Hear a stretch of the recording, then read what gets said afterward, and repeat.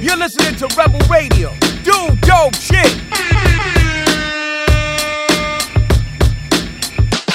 What's cracking, everyone? Welcome back to another episode of Rebel Radio. I am your host, Michael Patella, owner and founder of Common, and we are here with the second episode of the new year. So, Happy New Year to everyone who's listening in for the first time, and welcome.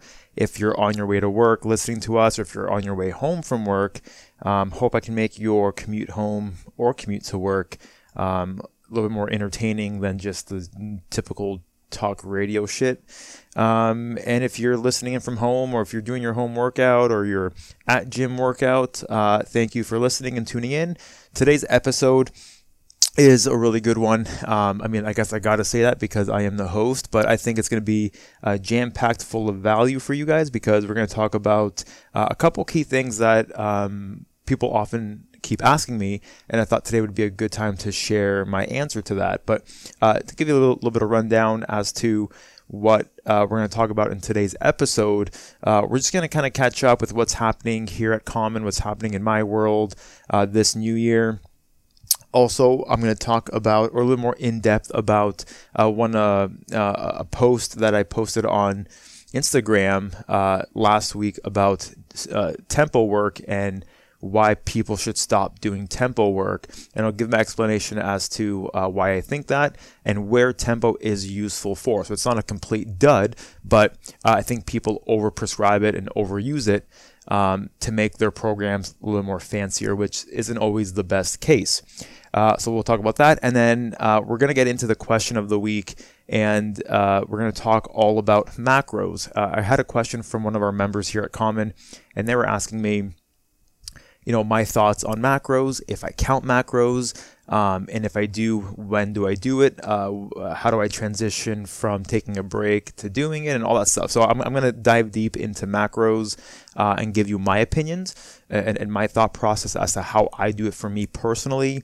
And if this is something that coincides with your goals and your way of thinking, awesome. If it doesn't, please share your opinions and feedback. I am not a dietitian. I'm not a nutrition coach. It's out of my scope of practice. I just sort of help guide my clients within a scope of practice that is very minimal when it comes to nutrition, more so kind of the whole macro thing, right? Like I like to help my clients with performance. And what that is, like your recovery, your sleep, your nutrition, but I don't really dive deep into like prescribing meal plans, because that is not my scope of practice. I always have a good network of qualified dietitians and qualified nutrition experts that I sort of refer out to. So that's a little aside there. I am not a licensed dietitian, so don't take my advice as rock solid advice. It's just my opinion. It is what I do for myself. So let's get into today. I can't even speak. Today, Junior. Let's get into today's episode. Today's episode is just jam-packed full of goodies. And let's talk about what's going on here at Common. It's January, and we're kind of hitting the ground running. Now, if you're in Ontario, we didn't start the year off the right way. We went into lockdowns, or like, I at this point, I don't even understand what the lockdowns mean. I guess just restaurants. There's no in-dining for restaurants, and then gyms are closed, but most are open. But they're saying they're closed, but they're really open with backdoor deals. So anyways, we're all fucking open, and like, fuck all this shit that's going on. So here at Common, we had an influx of new members, which I gotta tell you, the vibe of these new members is legit. I'm appreciative of all of them that signed up. We had a big influx of just a good quality group of individuals that are seeking to better their mental health. They're seeking to better understand who they are as a human, and last but not least, they're here to put in work, and some of these dudes and dudettes are putting in some quality work, and it's inspiring for me and also the existing community to kind of get that good energy and that good vibe in this facility. You know, like we have a small membership base. We're at capacity. We have a very exclusive membership base where we don't really allow too many people in here because it is a smaller facility. It is a smaller studio, and we want it to have that exclusive, time where, hey, if you book in your time, you can come in and get a quality workout in without having to wait for machines or equipment or stuff of that nature. So, very grateful for these humans to jump on board with us, and it's pretty neat to see that our people that have joined our community kind of represent the brand. Like we're go-getters, we're driven, we're rebels, right? We want to better ourselves in a sense of like not being complacent, not finding the comfort zone. We're all here to seek the best possible self. So pretty pumped about the new members. And with that, I'm also offering like Rebel Series as an adjunct program that they can do while they're here doing their own workouts, right? And then I've been putting a lot of effort in the last few months, like really solidifying the Rebel Series program. And now if you're brand new to my podcast or brand new to even just what Common is, and you probably hear me talk about Rebel Series a lot. Our Rebel Series is our flagship program. It's an online-based strength program that is delivered straight to your smartphone through our app, and you get weekly coaching touch points with me, which is really cool because how often do you get an online program where the coach is at your disposal, weekly, where you can, ask for opinions. You can get video feedback on your lifts if you're trying to perfect your deadlifting, squatting, or bench, or any other lift for that matter. And you can kind of bounce your ideas off of like how you should recover, nutrition, and how to match your goals with our program. So it's a really good deal. It's $70 a month. You can cancel anytime. And what's great about this program is that everybody starts from the foundation, right? So you don't just jump in and start on, month 3 of block 1. You start from the foundations, and our foundations is a 4-week program to get you up to speed with the ins and outs of a strength program. So, we teach you all technique on the barbell bench press, the deadlift, the squat. And then we also introduce some accessory work, so that way when you hit the ground running or when you start the actual strength program, you hit the ground running. And if you're asking is this for me? Is this not for me?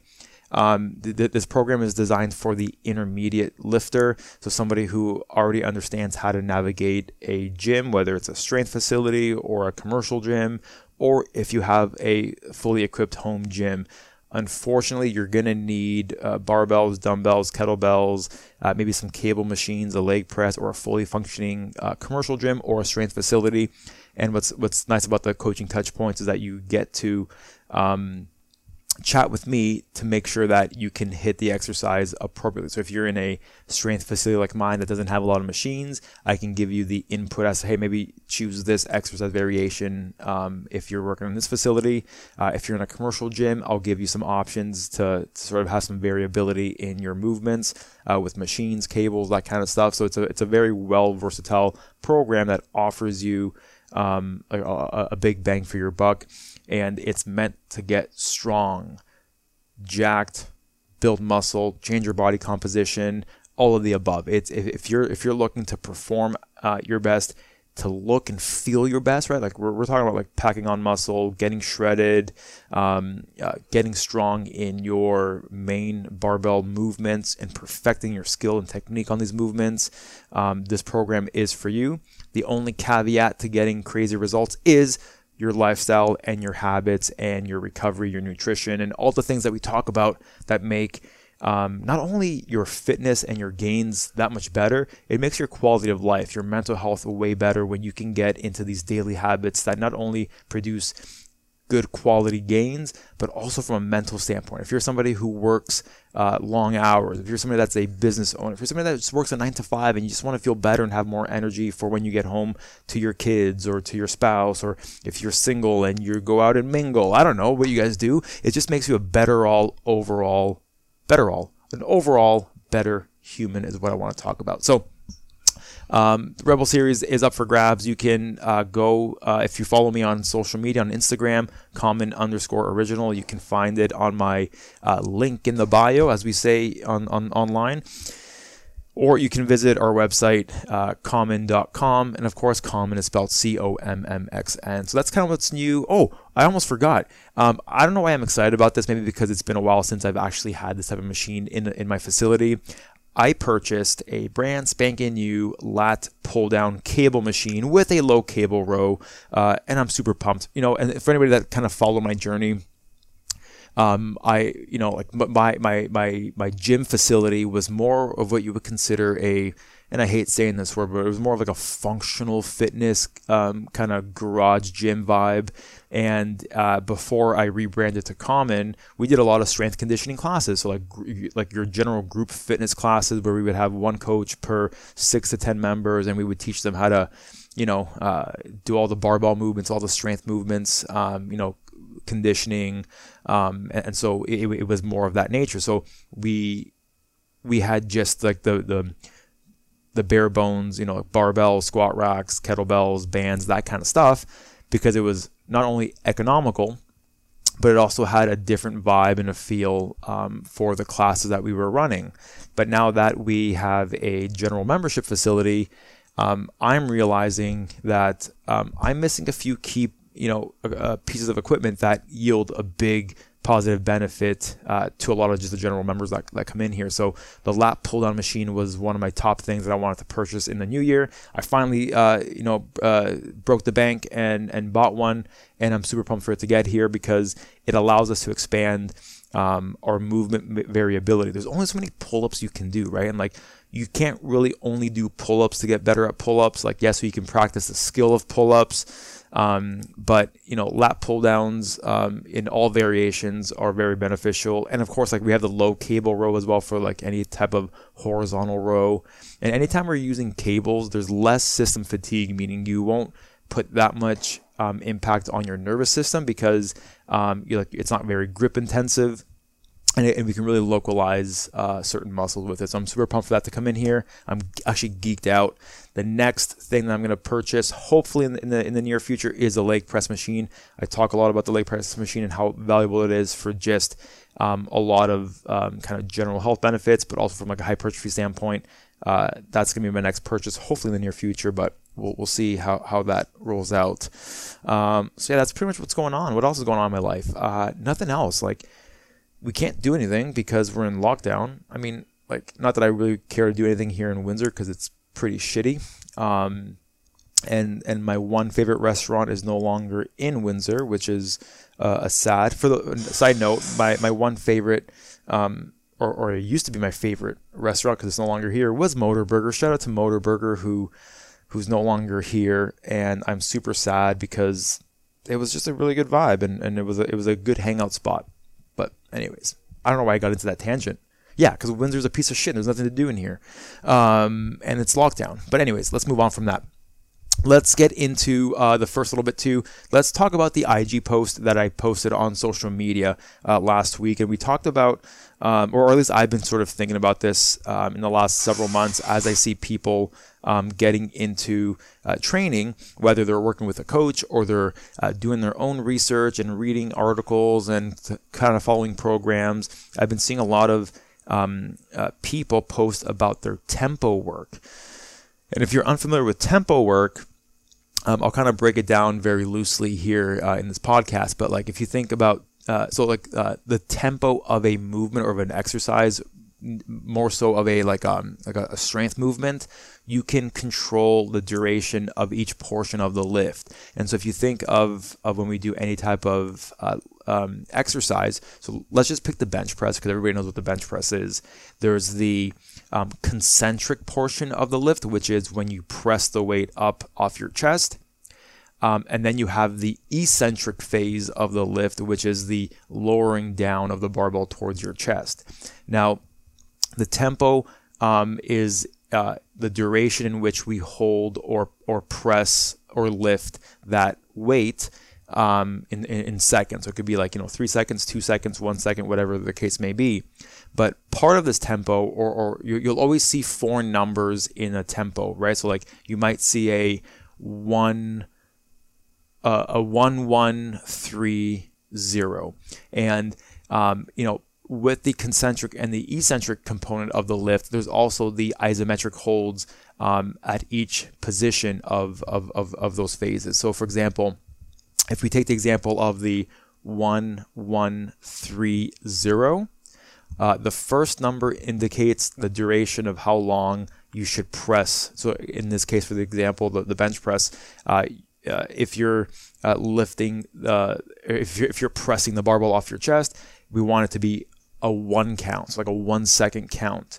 The second number, which is again 1, that is the duration you're going to hold it before the eccentric phase. So you're going to hold it for about 1 second at the top. And then the 3, so the 1 1 3, the 3 is the eccentric component. So the lowering down in this case of the bench press is going to be a 3 second count, so like a 1 2 3. And then the fourth number, which is a 0, so 1 1 3 0, the 0 is how long you hold the bar at your chest before starting the next repetition. And I feel like people overprescribe, or trainers overprescribe tempo work in hopes of creating some crazy amount of gains, which we'll talk about in a second. And then also people will think that, hey, like I got to make my program so complex. I've been reading up about tempos, and a Men's Health article, or maybe like a T Nation article came up about tempos, and maybe I have to introduce it in my workouts. And there's probably some validity in that. And I'll share my opinions as to when you should use it and when not you should, and when you shouldn't use it. Because we sometimes forget that, and I talk about this a lot in my podcast and even in my socials and even to members, that output and your ability to raise the intensity of your workouts is your best bet if you're trying to build a lot of muscle and strength. And now there's many ways you can raise intensity, and intensity will be a byproduct of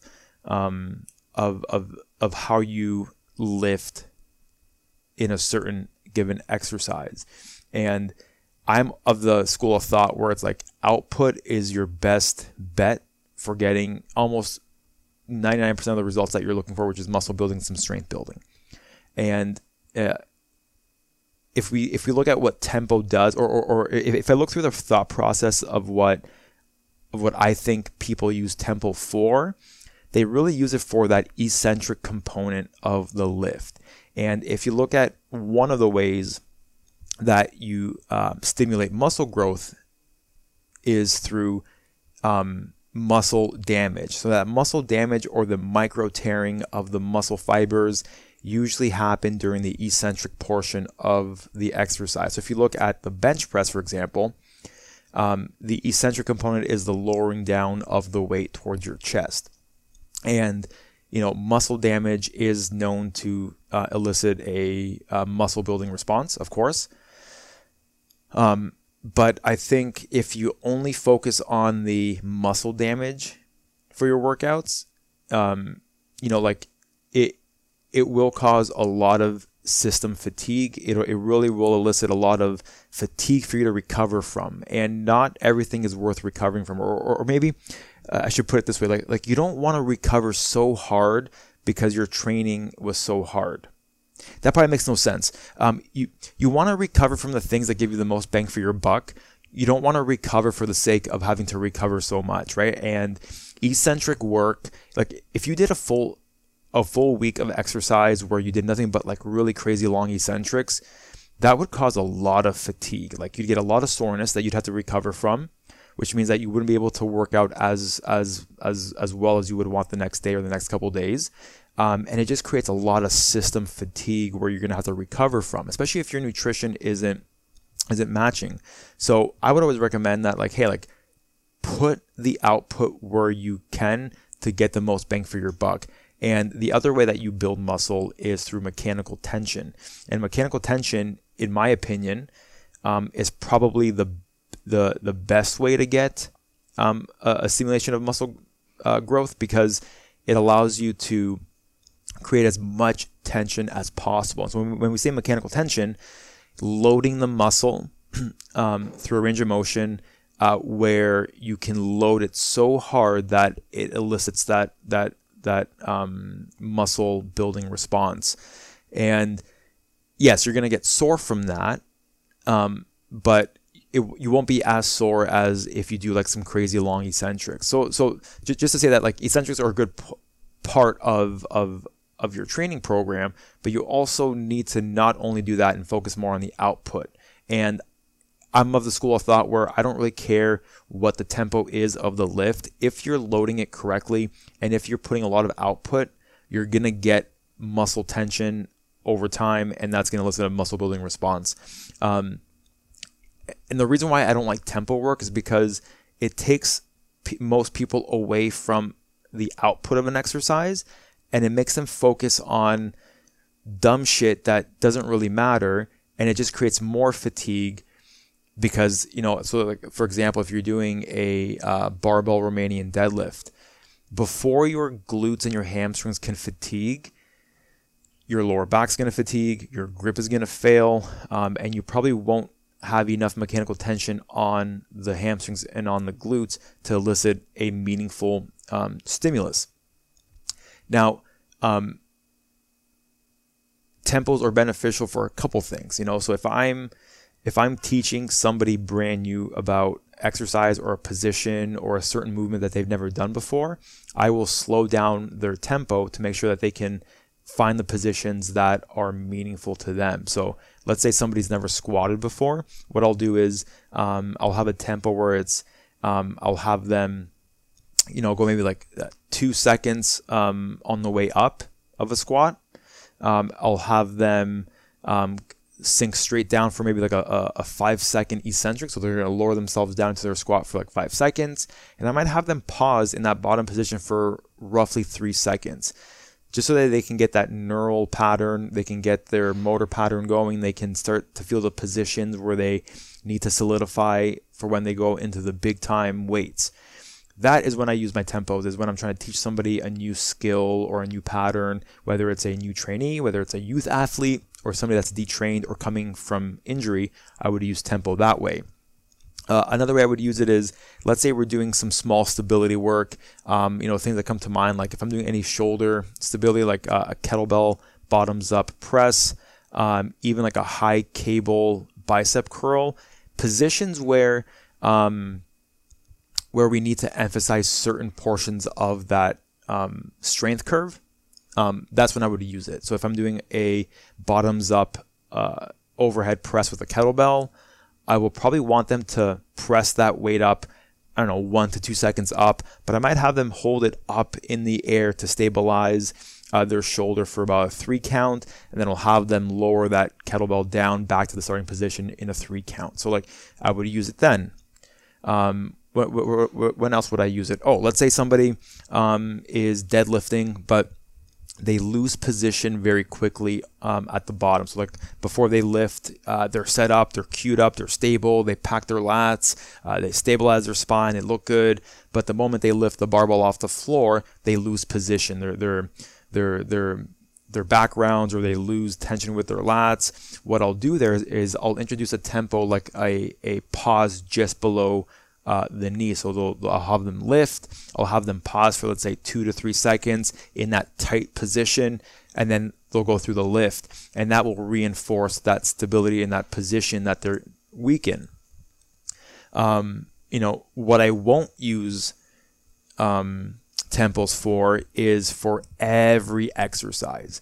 And sometimes I'll look at, if I have clients that come to me from their own programming or from their own trainers, I'll usually get a glance at their programs if they share it with me, and I'll see a lot of like tempo for almost every exercise. And like this can get very redundant and tedious and like just very like mind consuming, because not only are you counting your reps, you're also counting the tempo for every phase of the lift, and then you sort of lose the intent of the exercise. And I keep going back to like, a lot of barbell movements, a lot of dumbbell movements. It's like you don't always have to count specifically like 1 second, 2 seconds, 3 seconds. Like if you load it correctly, you're going to have a certain tempo regardless, because it's almost like a gatekeeper to it. Like you're going to automatically get to a tempo that is under control. And so if I'm doing like a single arm bent over dumbbell row and I'm going super heavy, well, like I'm gonna work under control with stability and focus and not like rush the movement, because I'm trying to hit my lat. So if I'm really trying to focus on hitting my lat, I will most likely like take the time to like pull the weight up so I can feel my lat, and then on the way down I'll do somewhat of an eccentric of like, I don't know, 1 to 2 seconds, 3 seconds. Like, I don't really care much about it, because at the end of the day, it's more about the output that I'm providing on that specific muscle.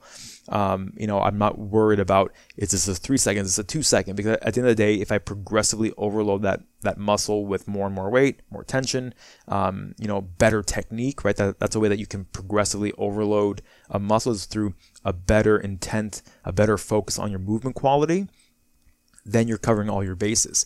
But, if I have to reduce the weight of an exercise to a sub-maximal load just so I can do a 4 count on my tempo work on the eccentric, well, I'm kind of like missing the forest through the trees, because I'm not really providing the output or the mechanical tension necessary to grow that muscle. So I don't really think people should be doing tempos for every exercise, because it's tedious, it's fatiguing, and not the best way to approach your training. What are your thoughts on that? If you guys have any questions along the lines, you can always send me a DM on social media. If you want to, continue this conversation and maybe give me some pointers as to like maybe I missed, maybe you're for all the tempo work and maybe you have some good insights. I would love to hear about it, because I'm all about open discussion. And you guys can reach out anytime on my social. So if you're on Instagram, it is common_original. Common is spelled COMMXN_original. And I'd love to continue the chat here about tempo work. But those are my thoughts on tempo training. It's good, it's bad. It's kind of, depends on what your goals are. But for the majority of us, we should just not really focus on it too much. Just here and there when we're introducing new exercises, if we're trying to solidify positions, if we're, trying to stabilize certain joints, go for that.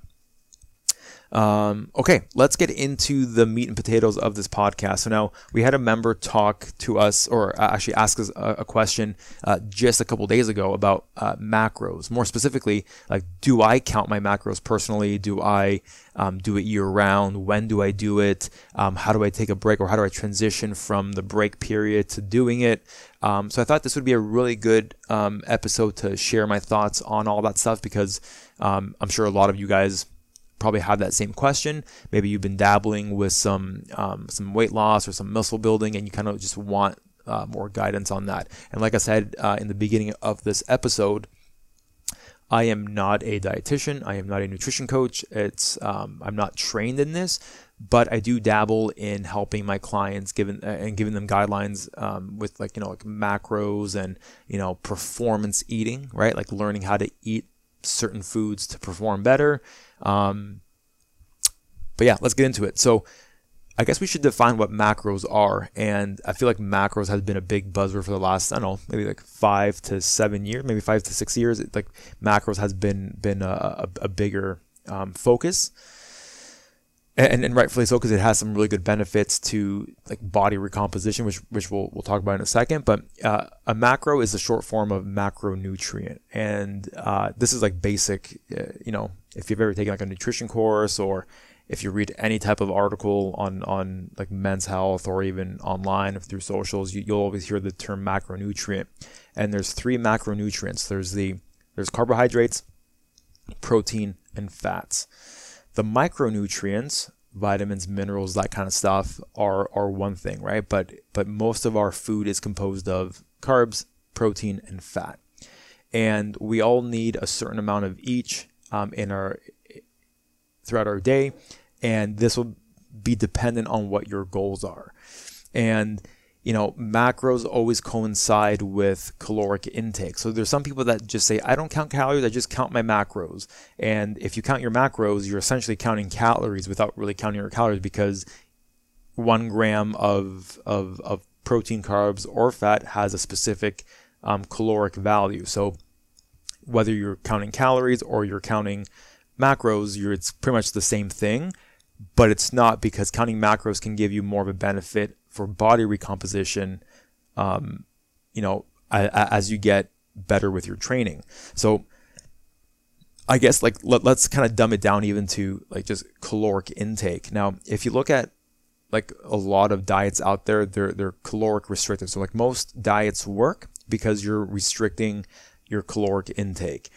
People that swear by keto, they think that the carbs are making them fat, therefore they cut it out, and they start losing a ton of weight, and they're probably just restricting, they're not eating any carbs, which means that you're not eating any of the palatable foods that really taste really good, that make you overconsume in them. Therefore, they're not consuming a lot of calories, and so they're dropping weight. It's not the fat that you're eating. It's not that shit that helps you burn the fat. It's the fact that you're in a restrictive calorie. Same thing when it comes to Atkins or I don't know, the Zone. I don't even know what diets, or if you're doing even intermittent fasting. All those diets work through caloric restriction.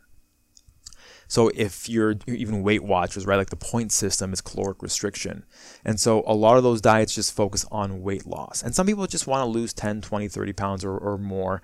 And they can do that simply through caloric restriction. So you just eat a little bit less than what you're burning, and you're going to lose weight. And losing weight isn't the same as body recomposition, because body recomposition means that you are... or at least in my definition of body recomposition, you are building muscle so that you can burn the fat, so you can reveal that muscle and look a certain way. And when I say look a certain way, we all know what that definition is in our mind. Maybe we have, a broad general idea of what we say, body recomposition from a standpoint of we're lean, we have some muscle tone, we have a 6-pack, or at least a semblance of a 6-pack, or maybe a 2-pack.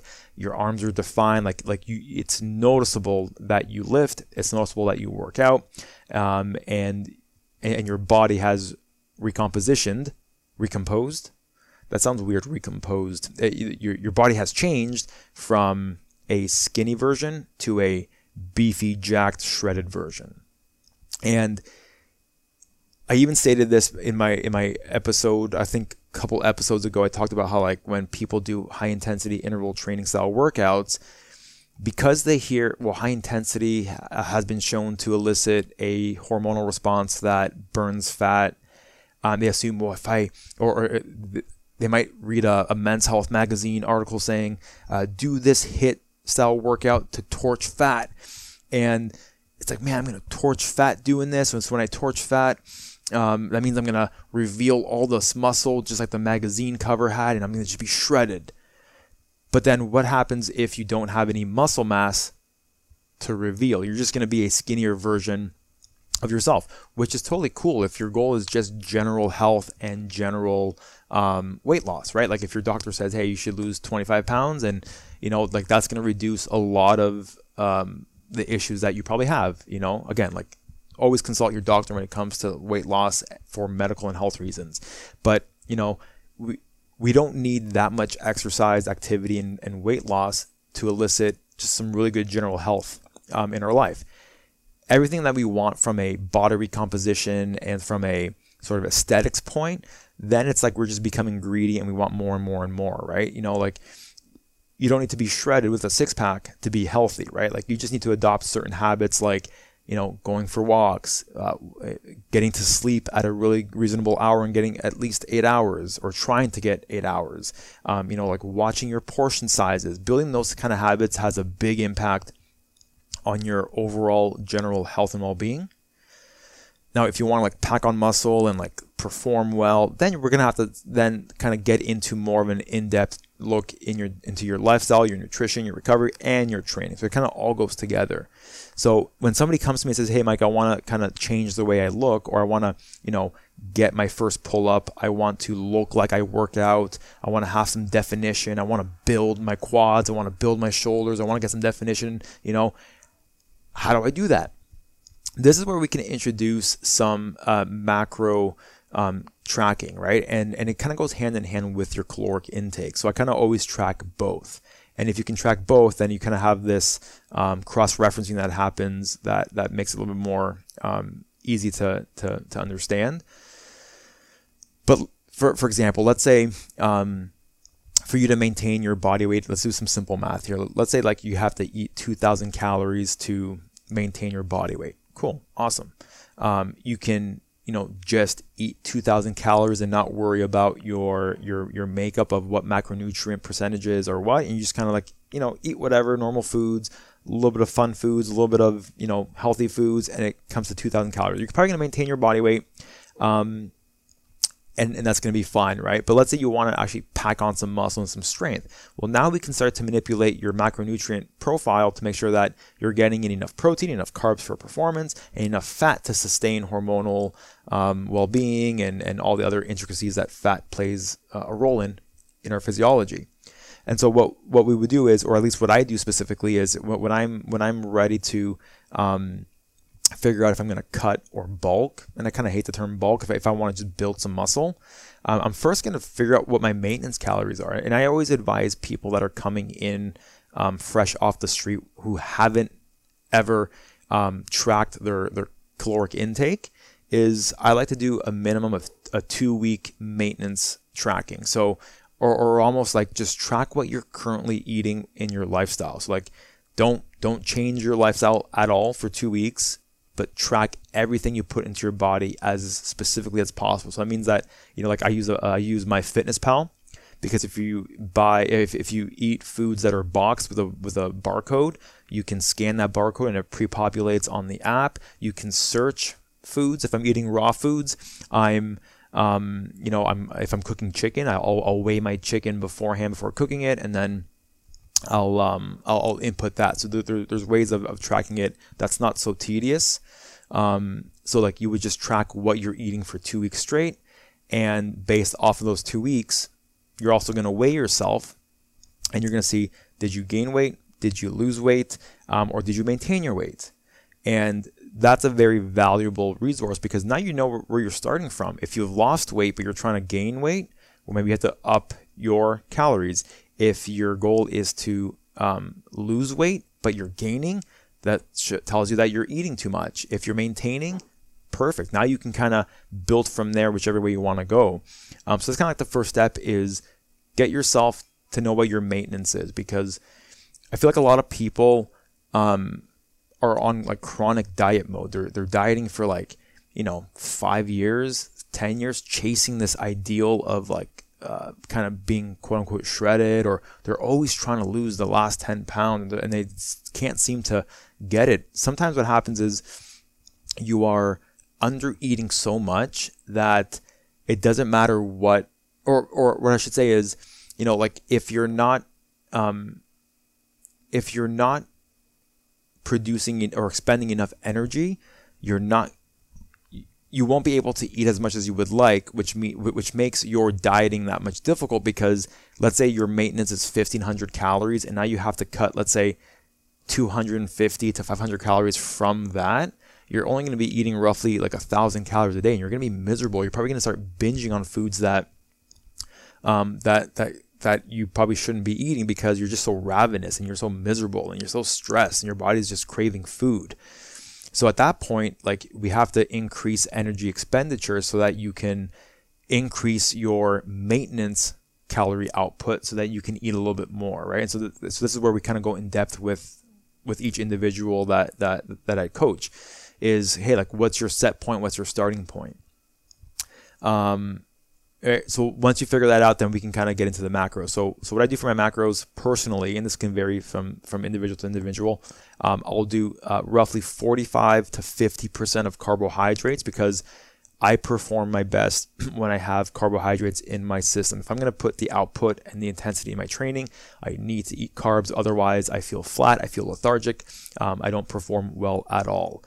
Then I go into 30% roughly of protein, and that coincides with being roughly 1 gram per pound of body weight of protein. And you hear me speak about that a lot, is 1 gram per pound of body weight of protein.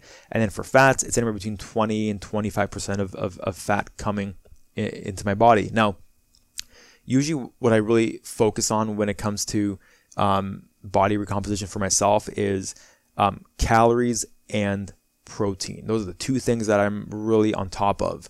The carbohydrate and the fats will be sort of reciprocal. They'll kind of go up and down depending on how I feel day to day, on if I'm working out or not working out. I just kind of like fluctuate that and loosely allow those carbs to go up or down. Same thing with the fat, up or down. But protein and calories are always going to be equated for, and those are the driving forces that I'm always going to think about.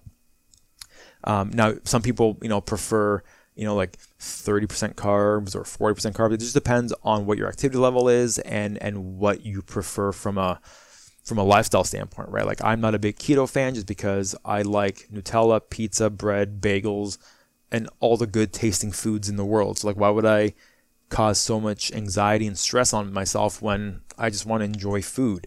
And I'm a big believer that if you track your macros, if you track your caloric intake, you can pretty much eat whatever foods you want as long as you're within that range. And of course, like, you're not just going to want to eat Snickers all day because, number one, you're going to be pooping like a shithead. You probably won't be able to poop because you'll be constipated. You're not getting any micronutrients, so you're not getting like the nutrients that you need, and you're not getting enough protein in, right? It's common sense, right? But I always say, like, hey, like, if somebody really wanted to lose weight off of just eating Snicker bars all day, just eat it within a certain amount of calories that are in a deficit for you, and you're probably going to drop weight. You're probably not going to be the healthiest person, but from a number standpoint, yeah, it might actually work. But I don't advise eating Snickers. Please don't.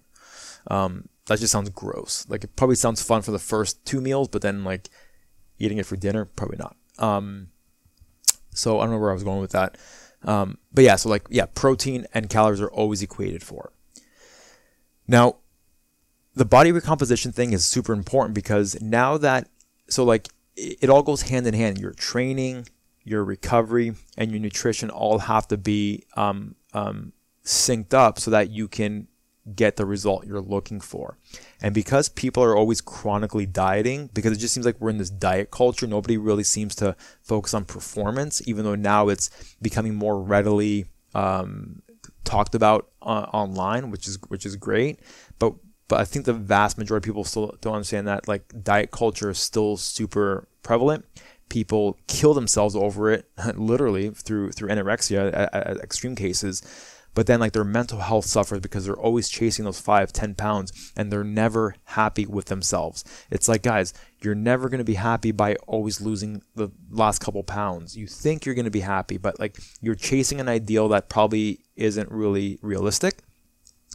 But if you shift your focus more on like, hey, like, you can still burn fat, build muscle, and look a certain way if you put in steps and habits in place, right? And this all goes down to, if you don't want to do it, no one's forcing you, right? So like, nobody's saying you have to count, track calories, macros, or even exercise for that matter. But you guys are here listening to this podcast probably because you guys want great results. And so I'm here telling you exactly what you should be doing to get the best results possible. So from a macro standpoint, the reason why I prefer, obviously tracking calories, but also your macros, because now we can start to put in the right foods to help you perform at your best for your goals. So typically the way I like to do this, because, I said in the first step was, hey, track your maintenance calories. Couple weeks, track what you're eating and see what happens to your weight. Is it going up? Is it going down? Or is it staying the same? So the way I like to structure my programming or my training, and typically like my training stays relatively the same year round, no matter what phase I'm in. It's my recovery that changes, that elicits a different stimulus to how my body responds or how it builds muscle or burns fat. So I like taking my training to like, or like my lifestyle as like 1 year, right? If you think of like a 1 year calendar as opposed to a 6 week transformation, right? And you always see people that talk about like, oh, 6-week transformation to build muscle, burn fat, and get lean. Well, you can't do all that in 6 weeks. Maybe if you're already at a high level of muscle mass and you have low body fat percentage, and let's say you're competing, or maybe like you're a fitness model that has to do a photo shoot in 6 weeks, yeah, you can manipulate your training and your nutrition to drop an extra 5 pounds here and there of body fat so you can get shredded for your photo shoot. But that's not what I'm talking about here. I'm talking about like those that start from scratch or from near scratch. Somebody that is, has worked out for the last 2-3 years, but never really got into a consistent strength program. Never really like they kind of dabbled on like HIIT circuits, on functional fitness facilities, but they never really adopted a strength and hypertrophy program. So what I would do is, and I do this personally, is that I schedule like a year of like lifestyle. So, instead of going straight to cutting, or like a cut phase or a diet phase because you haven't built enough muscle to get the body recomposition going, what I would do is I would spend like a good 4 months on a muscle building lifestyle. So, going on a little bit of a surplus. Now, you don't have to stuff your face every hour on the hour with like cheeseburgers and milkshakes before bed and all this like bro science stuff. Like the surplus doesn't have to be that much, maybe like 100, 200 calories above your maintenance level.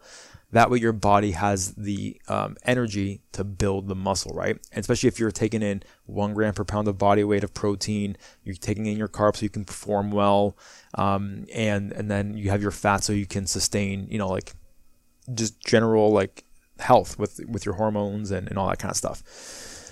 So maybe your first 4 months or so of your year is like trying to pack on as much muscle as you can, because we know that building muscle is very, very difficult. It requires not just 6 weeks or 8 weeks or 1 year. It takes multiple years and it compounds over time. So maybe your first phase is more of like a strength hypertrophy phase where you're taking in enough calories, you're getting your recovery in, and you're noticing that, hey, like I'm getting beefier, I'm bulking up, my arms are feeling tight, my quads are building up. What I would suggest after that is getting to a maintenance phase after your 4 weeks, your 4 months, 3 or 4 months of training for strength and hypertrophy. Allow your body to sort of create a set point. Your maintenance calories will kind of help you drop a little bit of body fat from what you gained over the course of those 4 months of putting on some muscle. But it's not going to deteriorate your gains that you made throughout that bulk phase. And those 4 months or 3 months, or however long you want to do that maintenance phase, is your time to really solidify your movements. You're still going to get strong. You're still going to pack on muscle if you take in adequate amounts of protein, but you create that set point to allow your body to continue to get strong and build some muscle in that. Once you've done that, and that's going on like 6 to 8 months, then you can get into a cut phase where now you can start to kind of shape your body so that you can look a certain way, right? Like if you want to define your arms or your legs or your six pack, you just have to drop the body fat so you can reveal your muscle. So that's when you would go into a calorie deficit, and you would adjust your macros so that you're still taking in high amounts of protein, right? We're always saying 1 gram per pound of body weight even during a cut phase, because that's how we're going to preserve muscle. It's how we're going to still stimulate muscle synthesis or protein synthesis to create muscle, but we're going to start to reduce your body fat. And this is going to be highly dependent on where you're starting from, right? If you have a lot of body fat to drop, you can be kind of aggressive with your deficit, provided that you're not, really under eating.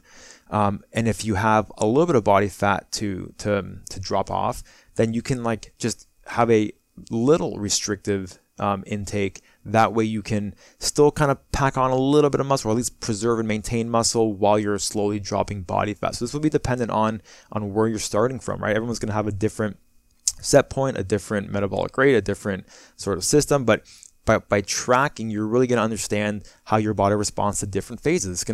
It's gonna teach you how you respond to eating high carb, low carb. Do you perform better with high carbs versus low carbs. Like there's just a lot of things that you can gain perspective on with tracking your macros. And then, once that cut phase is done, then you can even do a little bit of a maintenance phase for a month or two, so you can create another set point and create some stability within your metabolic rate.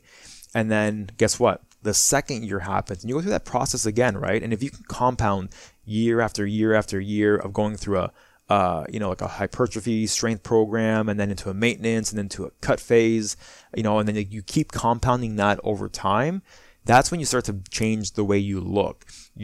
It requires, it's almost like, saving for your retirement. Like it compounds year after year. And same thing with your body composition. It requires you to put in some effort with that. Now, I don't really do that year round because I've done it enough where now I can kind of ballpark, and I'm kind of loose with my macros and loose with my caloric intake. But I still maintain a high level of protein, 1 gram per pound of body weight every single day, so that I can maintain my strength and my muscle, right? But like, if I'm, so I guess personally, the question was even, this member was asking me like how do I transition and how long do I do it for? And so last time I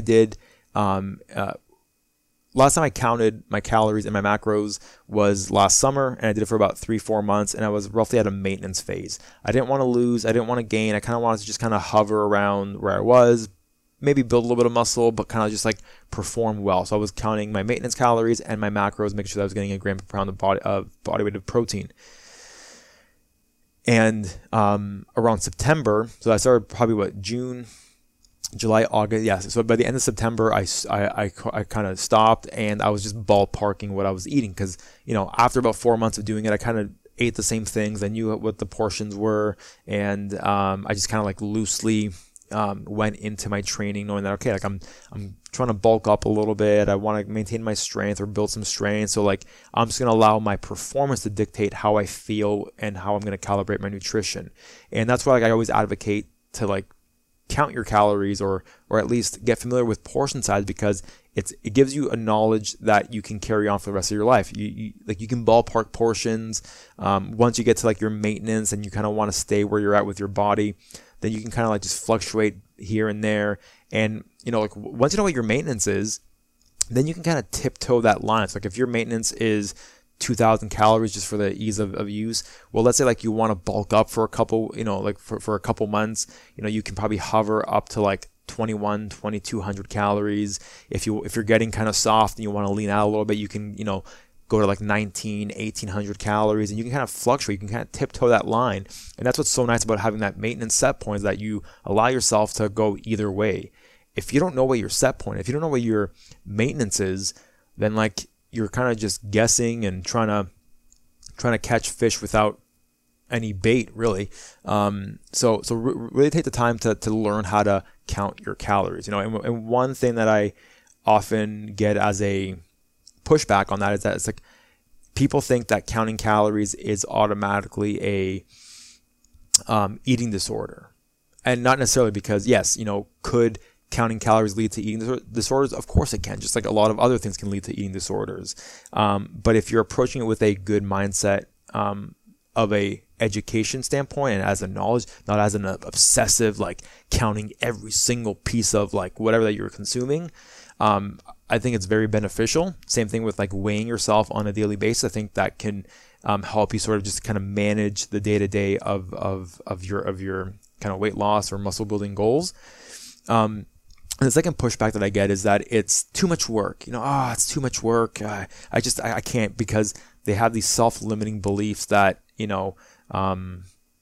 that it's just too much work, right? They just can't bother. And like the way I like to approach it is like, if you're trying to save money to buy a car, or if you're trying to save money to go on vacation, or whatever the case may be, like you're going to do your bookkeeping and your accounting. You're going to track what's going into your bank account and what's leaving. And if you're overspending, you're not going to save enough money at the end for your trip. If you're saving enough money on a weekly basis, you can go on 2 trips, let's say, right? So same thing with your caloric intake. It's like, just track it. Doesn't mean you have to track it for the rest of your life. You're just doing it right now to get a certain result. And I think that's what people have to shift their mindset on. It's not a forever thing. It's a, let me get to where I want to get. Let me then transition off of counting, and let me still create these right? And this is a good point. And I kind of thought about this along the way here now, just off the top of my head, is while you're counting your macros and your calories, you're also setting habits for yourself. And it's these habits that are going to carry on into your lifestyle. So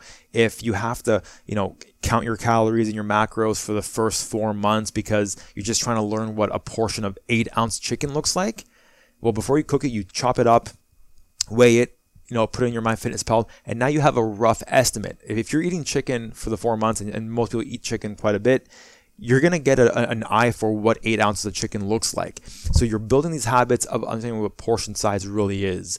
And unless you educate yourself on that, you don't know what portion size is, especially if you go out to a restaurant, and you want to just have like a normal meal. Sometimes you're over consuming just on the basis that it's just a big portion of food. Like it could be healthy salmon, healthy vegetables, healthy rice, but maybe the portion size isn't right for you. So you have to kind of ballpark, okay, well, if I know that at home 8 ounces of chicken or salmon is this looks like it's like 10 ounces. I might just bring some home, whatever kind of thing, right? So you can always, figure out that as you get better with it. So that's kind of like my take on macros. I didn't really go that in depth with it because I'm not a dietitian or a nutrition coach. I wanted to give you like my perspective on how I use macros myself. And I think the pivotal change for myself, but also for a lot of my members, is thinking of their training as a year, 2 years, 3 years, not just 6 weeks, right? Like we all read the, hey, 6-week challenge to get into your bikini. It's like, yeah, maybe that works if you're already at that point where you have enough muscle to reveal and you're at a low body fat percentage where you can kind of drop a couple pounds and then you actually see the changes. But for most people that start from scratch or have no muscle mass, take the time to build some muscle because it doesn't happen overnight. Like it requires a lot of effort to build muscle, and like you're not going to build that much muscle in 4 weeks unless you're on some type of performance enhancing drug. But if you're doing this naturally, give yourself all the time in the world to build muscle, because like, why not? That's how I'm going to end it. Why not? And just to kind of be clear on this before I get people giving me shit on this, I'm not saying that you have to look a certain way or that you have to have a certain body fat percentage to be worthy of love and all that stuff, whatever. Because I think people throw shade at people that take care of their health and their body and their physique and have physique goals, right? And we've kind of shifted away. I feel like people don't want to talk about the things that every human talks about, which is, I want to look good. Like, there's nothing wrong with wanting to look good as long as it doesn't overpower the rest of your life. It doesn't, trickle into your relationships. It doesn't trickle into your fulfillment. It doesn't trickle into your self-worth as a person. Like, I still want you guys to know that I don't care if you're 500 pounds, 1,000 pounds, 10,000 pounds, you're a human and you deserve all the love and happiness and all that stuff, right? So like, just know that there's no right or wrong. It's just whatever you want. Just like I want a successful business. Does that make me a good or bad person? I don't know. Who cares? It's one of my goals, right? Now, the amount of money that I make doesn't define what kind of person I am, right? It's a byproduct of hard work. And so if you want to work hard on your body and you want to eat a specific way, go for it. Like I applaud you because it can teach you some valuable resources and some valuable tools that you can carry on in the rest of your life. Just don't let it become this obsessive compulsive thing where it's like your self-identity and your self-worth becomes part of it. It's just an extension of your life. Like, just like you drive your car to work, you're going to eat an apple as opposed to a donut. Like it's part of your life, right? Yeah. What do you think, guys? Give me some feedback on this episode. If you want me to bring on like a nutrition expert, a dietitian, and if you want to go more in detail about this, but let me know. I would love to hear your comments, your feedback on this episode.